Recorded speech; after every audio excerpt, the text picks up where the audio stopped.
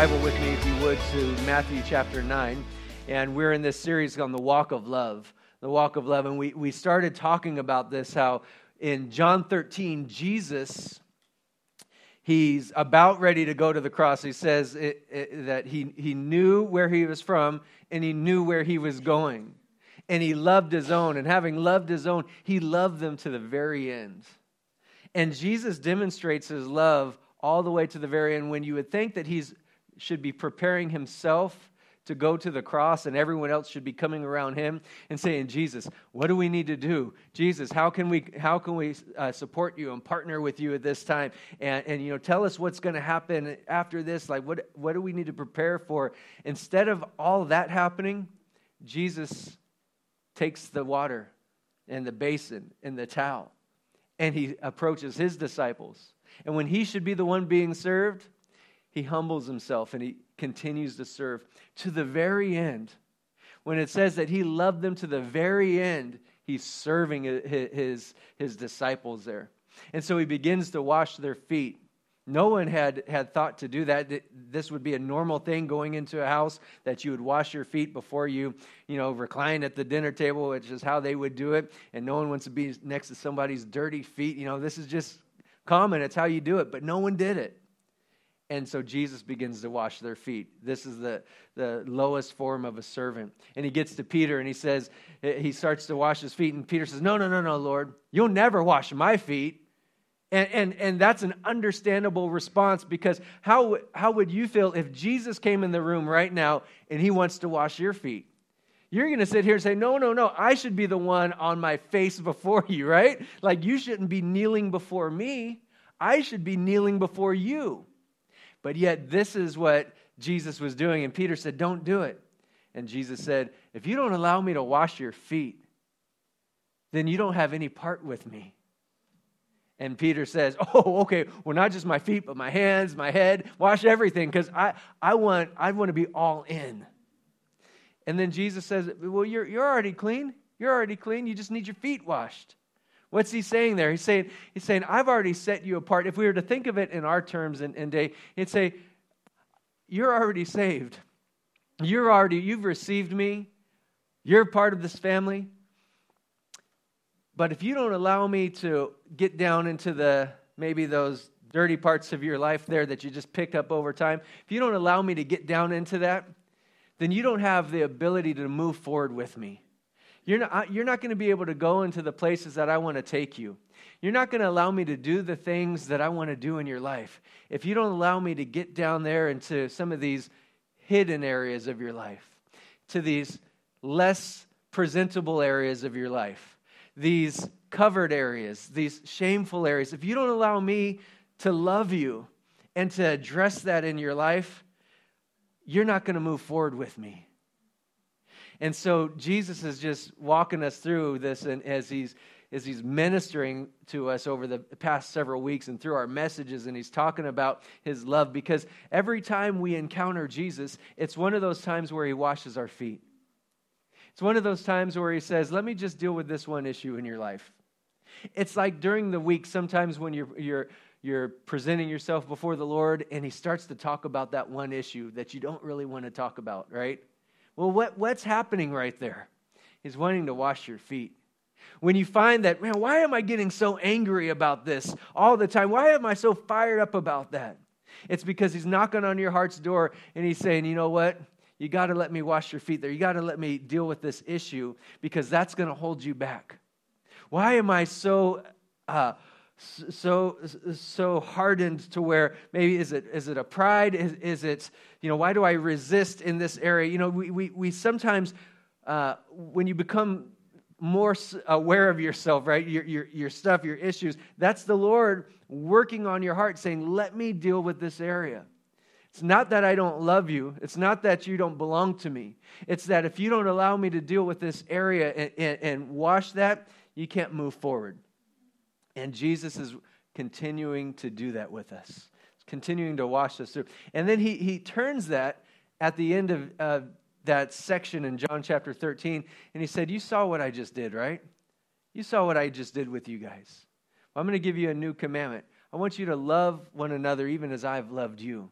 in this same manner that I just did, how I came and washed your feet, I want you to turn and begin to do that to other people.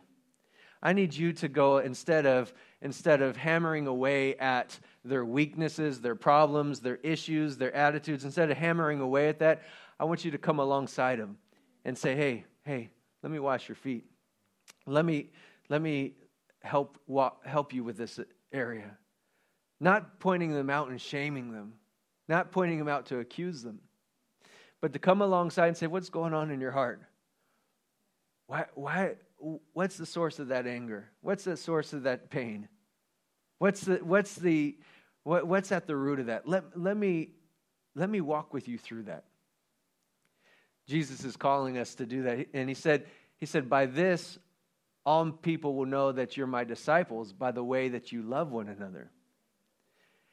So he doesn't say the world will know that we're followers of Jesus because of how much faith we have. The world won't know that we're followers of Jesus because of how righteous we live. The world will not know that we're followers of Jesus because of how much we sacrifice or give. The world will know that we are his followers by the way we love one another. And I think that in the world we live in, we see a whole lot of the opposite. And when somebody, has the dirty feet, everybody's quick to post pictures on Instagram about someone else's dirty feet, right?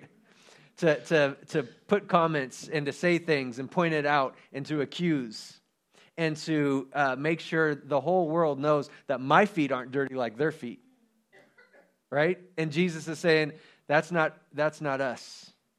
That's not us. We're not that kind of people. We're not the ones that complain and criticize and tear down. We're the ones that come on and say, this is a problem, but I'm going to help you with it. I'm going to love you right through that. Amen? That's the kind of love that Jesus is ministering to us in this season here, and he's reminding us of it. And so as we walk through this today, I want to point out another aspect of his love and something that drives Jesus into action, and it's compassion. It's compassion. Compassion comes from a Greek word that I can't say because I don't speak Greek. But it sounds like if I was to say it, that I would be clearing my throat. That's what it would sound like. And I think it's fitting because the word really refers to something in your bowels. And so it's saying down deep on the inside. This word compassion in the Greek, it refers to down deep into your guts. There's this gut feeling on the inside. It's the turning of the guts. My innermost being, something is shifting and it's causing me to act. Jesus moves with compassion. In Matthew chapter, 9? Matthew chapter 9, we see this story where Jesus is ministering. In verse 35, it says, then Jesus went about all the villages, all the cities and villages, teaching in their synagogues, preaching the gospel of the kingdom, and healing every sickness and disease among the people. This was Jesus' regular pattern. He would go out and he would teach, he would preach, and then he would heal. Now, this is important because he would follow that pattern, and this is the most common way you see it because he's going out and he's building faith. Before he gets to the miracles and the healing, he's out there and he's building faith. He's addressing the heart. He's tearing down strongholds of the mind. He's preaching and he's letting people know God is for you. God does love you. God will heal you. God does want to answer your prayers. He's teaching and he's walking them through this. And he's getting him to a point to respond in faith. And so as he's doing that, and I believe that there's other people who are sharing testimonies about what he's done in their life, then he gets to the point where he begins to heal. Jesus is not just a walking miracle where you bump into him and, a miracle happens. We don't see that happening. There's a couple instances where we don't really see the teaching, but for the most part, he doesn't just walk into a place and just start doing miracles randomly. Very often he's teaching, he's preaching. And this is why it's so important for us to not just think that I'm going to pray and ask God for things all the time, but never pursue him and listen to him. We want to present ourselves before God because we need to build our faith to receive. Because sometimes if you're only just throwing out the prayers, but you're never engaging with the Lord, you don't know God's ways. You're missing out, and maybe God wants to speak to you as well and tell you how to step out in faith to receive.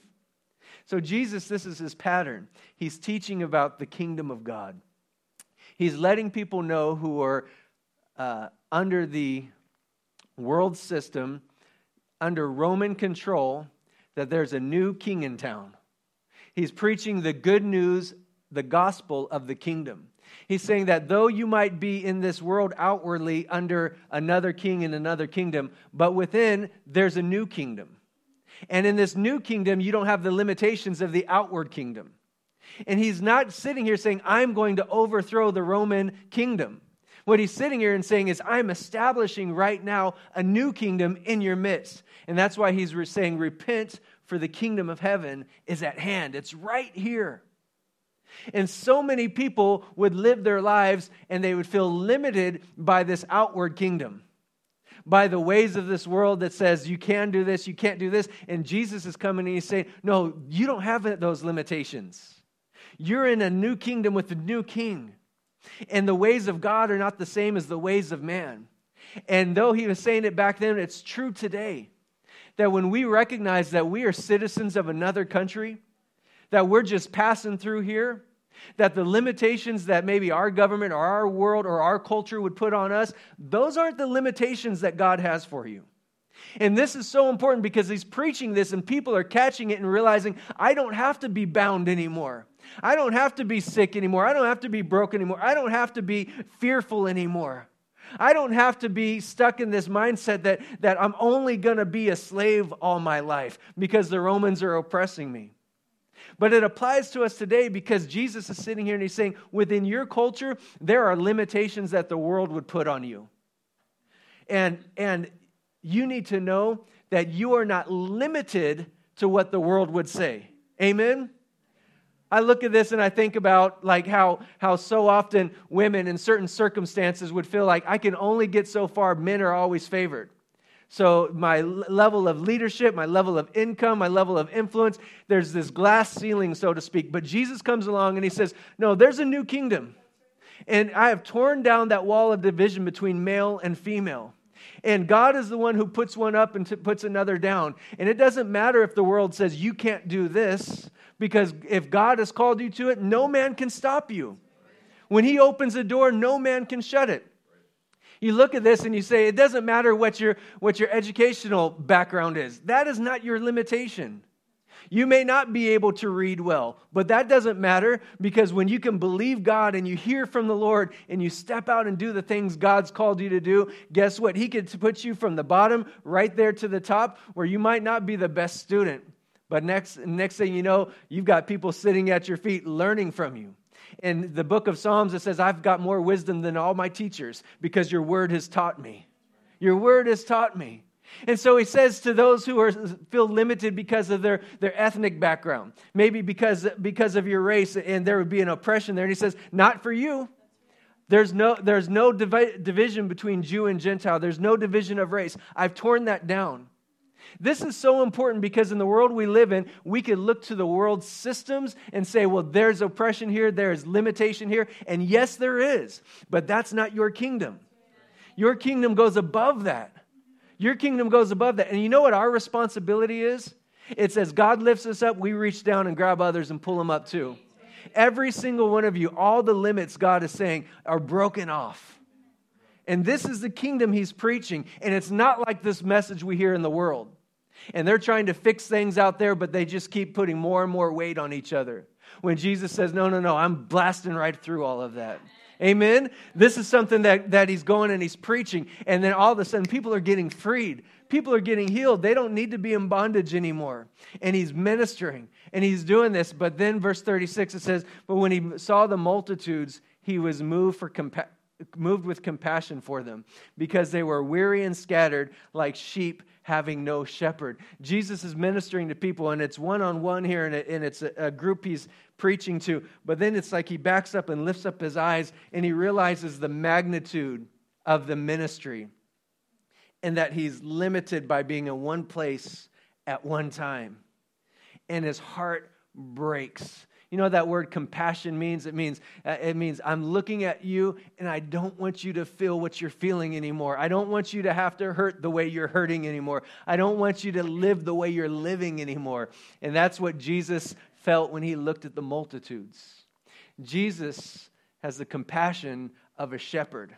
He looks at people who are weary and they're scattered and they're worn out and they're harassed.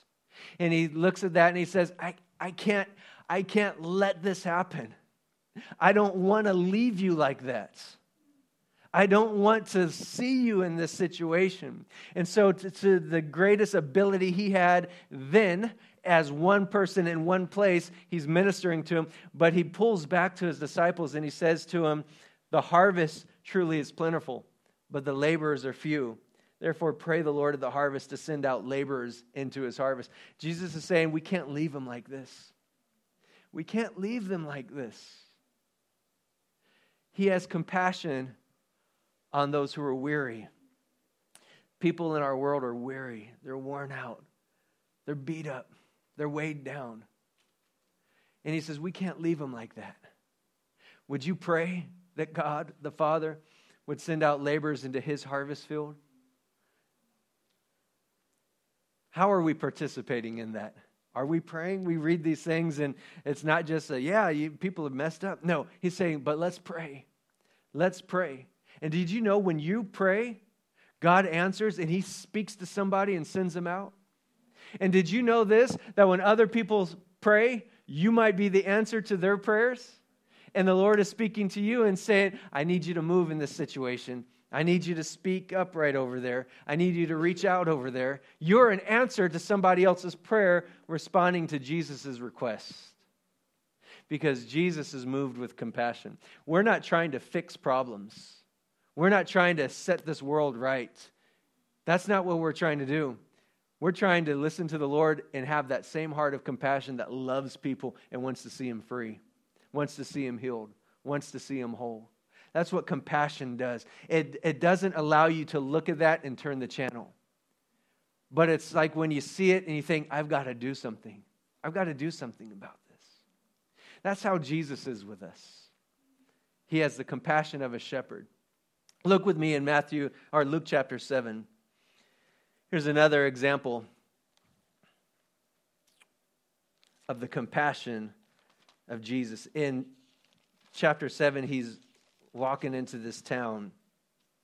And says, it happened that he went into a city called Nain, and many of his disciples went with him in a large crowd. And when he came near the gate of the city, behold, a dead man was being carried out, the only son of his mother, and she was a widow. Here's a woman who had lost her husband, and then she had lost her son. It's her only son. Jesus has compassion for the brokenhearted. And I love how it mentions this, that here she is, that she's a widow, and she's lost her son, her only son. Because Jesus knows compassion as a son, an only son. And I think it points this out here that she lost her only son because Jesus is able to relate in a way. Because God so loved the world that he gave his only son.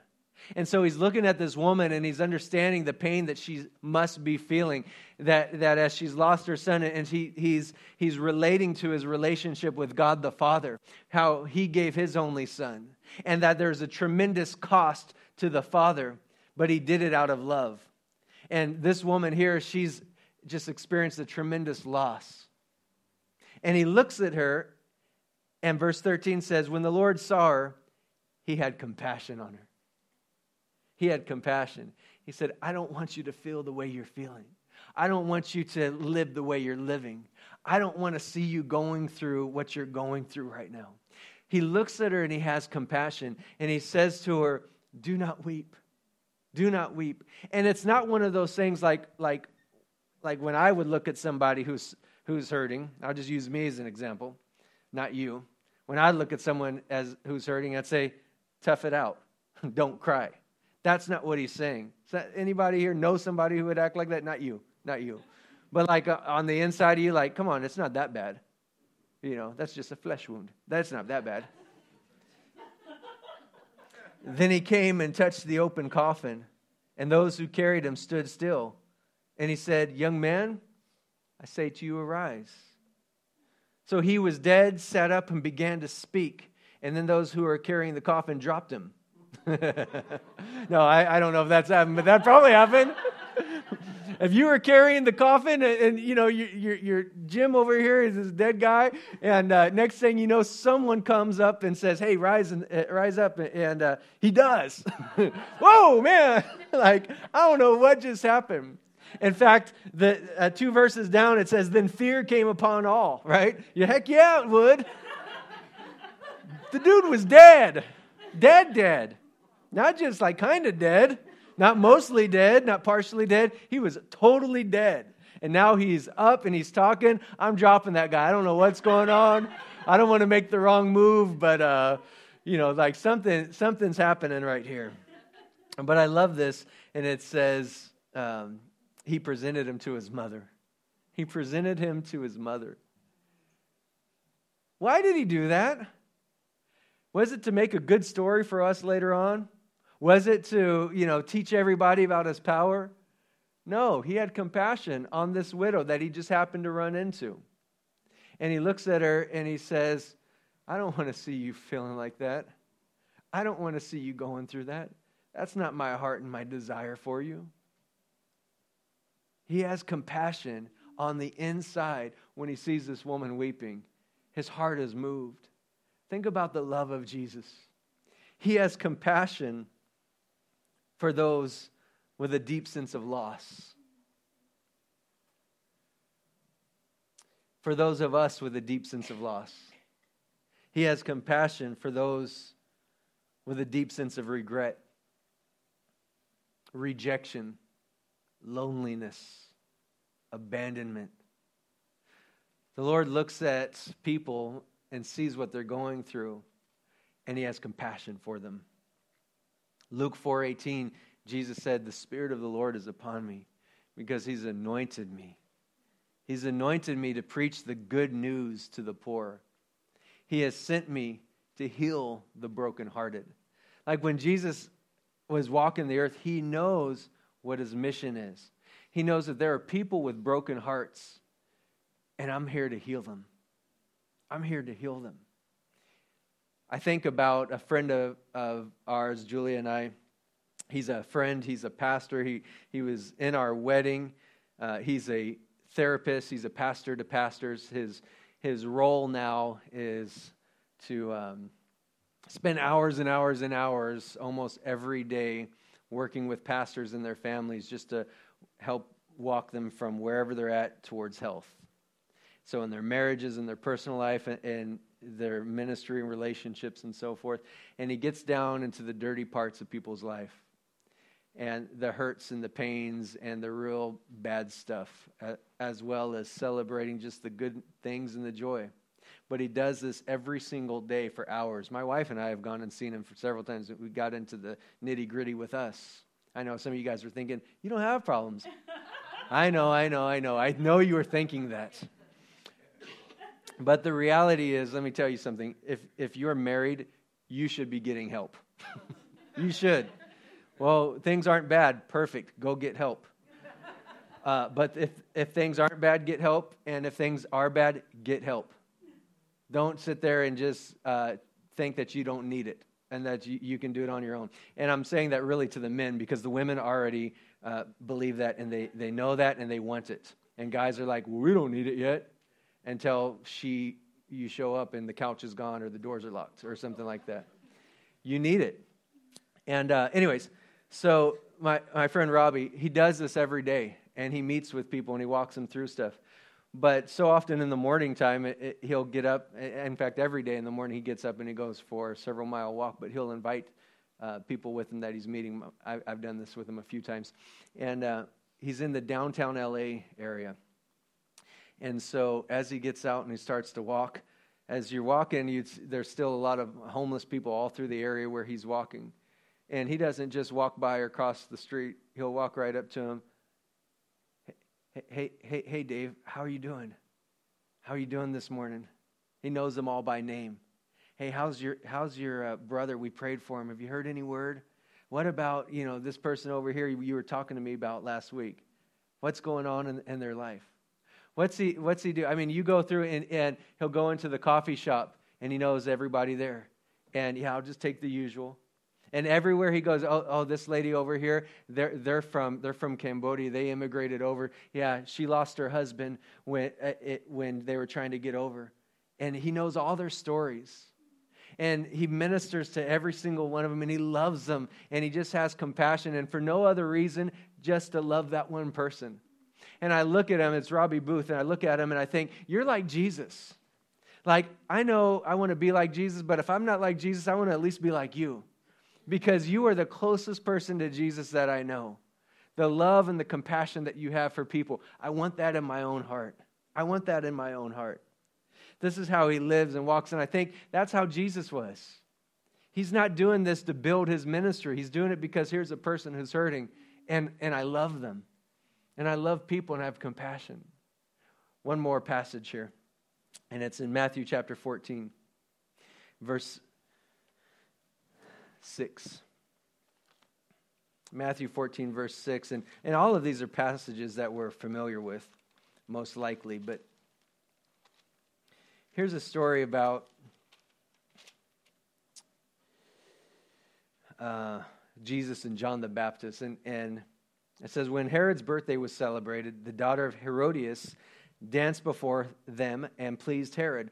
Therefore, he promised with an oath to give her whatever she might ask. So she, having been prompted by her mother, said, give me John the Baptist's head here on a platter. Can you imagine that as a kid? What do you want? Anything, up to half my kingdom. I want some dude's head on a platter. That's gross. And that's how wicked her mom was. Like, if I could have anything right now, I want that one guy dead. Well, why did she want him dead? Because he told her that what she was doing was wrong. And out of her shame and pride, and she just knew, I have to destroy this guy. Nobody can tell me how to live, right? So the king was sorry. Nevertheless, because of the oaths and because of those who sat with him, he commanded it to be given to her. So he sent and had John beheaded in prison. And his head was brought on a platter and given to the girl. And she brought it to her mother. Yeah. Right? How would you do it? I'm like, I know it's bad. Then his disciples came and took away the body and buried it and went and told Jesus. Why would they tell Jesus? Well, is that because Jesus needs to know what's happening in the ministry in those days? No, it's because John was Jesus' cousin. And there's no doubt that when they grew up, they would be together at family reunions and maybe see each other. And they would hang out a little bit. And he knew John and his family. And John was someone who Jesus respected tremendously and said, there's no one greater in the kingdom of God right now. No prophet greater than John. This guy right here, he's the forerunner who came to prepare a way for me. He had a tremendous sense of love and respect for John. And so when they come and they tell Jesus, they're not just saying, hey, some guy over there. But he's saying somebody who is near and dear to your heart that you love deeply from the inside. This is what happened to him. And he didn't happen to die in prison, but Jesus, they cut his head off. They took his head off. And you can only imagine what Jesus is feeling. Sometimes people would think, well, Jesus is God, and so he would know that already, and he's kind of like distant from the pain. And this is what blows my mind about God, because God can know the end from the beginning and yet very much be in the moment. And he knows how things are going to work out, but he feels them as if he doesn't. He can feel the pain even though he knows what the victory will be like. He looks at that and his heart breaks. Now, Jesus had just come from a time of ministry, and he hears this. And so the next verse, it says, when Jesus heard it, verse 13, he departed there by boat to a deserted place by himself. Well, what would you do? Would you want to go to the party? Would you want to go to a bunch of activity? Or would you want to just get away and say, I've got to process this. I need a moment to collect myself. I need some time to regain my strength. I'm already exhausted, and this right here, this breaks my heart. And so he pulls away to spend time with the Father. just like you would want to do. Hey, I don't want a lot of activity. I just need to be alone right now. Jesus is doing this himself. And then it says, but when the multitudes heard it, they followed him on foot from the cities. Jesus got in a boat and he went over to the other side of the lake. But people heard, well, Jesus is going over to such and such a place. Let's get over there. And they start running around by foot around the lake to get to where Jesus is at. Big lake. But they're putting in the effort and the time and the travel, the work to get to Jesus. You see, they're not sitting there sensitive to what Jesus is going through. They're not concerned about what is on his mind and on his heart and what just happened. They're looking to Jesus to meet their needs. And I love this about Jesus because it says when he went out, he saw a great multitude and he was moved with compassion for them and he healed their sick. He doesn't look at them and say, can't you guys come back some other time? I just need a couple days. I just need to catch my breath. I'm on sabbatical. It's my day off. He doesn't do that at all. He looks at these people and he's moved with compassion. Though he's got stuff going on that he needs ministry from the Father right now, he's not sitting there saying, oh, send them all away. Instead, his response is, come here, come here. There's something about the compassion of God when you're engaged in ministry. If you're doing it because you're supposed to as a job, or you're doing it to try to find some significance in life, or you're doing it to please somebody else, you're going to get burned out in situations like this. But when you're doing it because I love the Lord and I love the people, you look at the situation and say, you know what, I could push a little bit harder right now. I can give a little bit more of myself. I can step beyond my comfort zone right now because I have compassion for the people. And it says, and so he healed their sick. When it was evening, his disciples came to him saying, this is a deserted place and the hour is already late. Send the multitudes away that they may go into the village and buy themselves food. But Jesus said to them, they do not need to go away. I love that about Jesus. Man, he should be going away. He needs the time and the space. But he looks at all these people who to some would be a burden. He says, they don't need to go away. I don't want to get rid of them. They're fine right here. You give them something to eat. You see they have needs, you feed them. You saw what I just did. Now you do something. By the way, when you read the Bible, there needs to be a paradigm shift. Because you can read the Bible and always look at yourself as the one who's coming to Jesus needy. And if you are in a place of need, then be that person. But don't live as that person, because that's not what he's calling you to be like. He's not calling you to be the one who's always broken and always needy. He's not calling you to be the one who just says, if I touch the hem of the garment. What Jesus is trying to get us to the point of understanding, he said, as he is, so are we in this world. He wants us to catch this, that as he heals us, as he ministers to us, and he loves us, that the script is flipped. And now when we read the Bible, we don't see ourselves as the one coming to Jesus all the time, but we see ourselves in the place of Jesus. Remember where he said this? He said, pray that the Lord of the harvest will send out laborers into his harvest. To do what? To do what I'm doing. To do what I'm doing. So what Jesus is sitting here saying, I want you to see yourself as the one with that love and compassion. I want you to see yourself as the one who's ready to feed. I want you to see yourself as the one who's wearing the garment. I want you to see yourself as the one who brings the power of God to bring healing and life into this situation. That's what happens when the people of the kingdom infiltrate this world's kingdom with this new kingdom.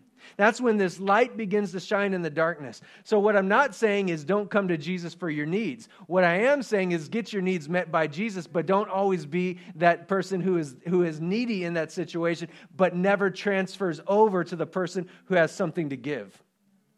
Do you catch that? So when you read the Bible and you see Jesus interacting with people, don't always look at yourself as the leper. Look at yourself as the one healing.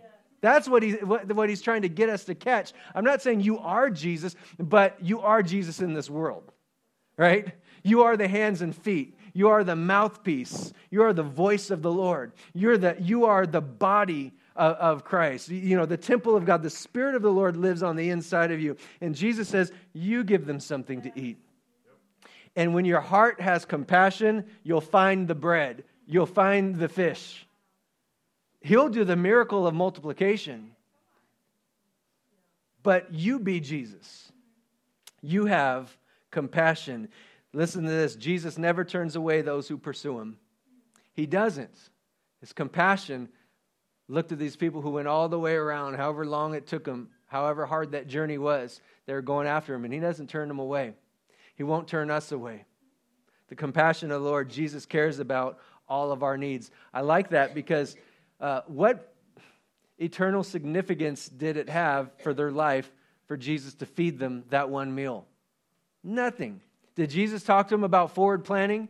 Did he teach them about, hey, you know, I'm going to give you food and this food's going to last and you'll never beg again or never be in need again? And he didn't address any of those needs right there.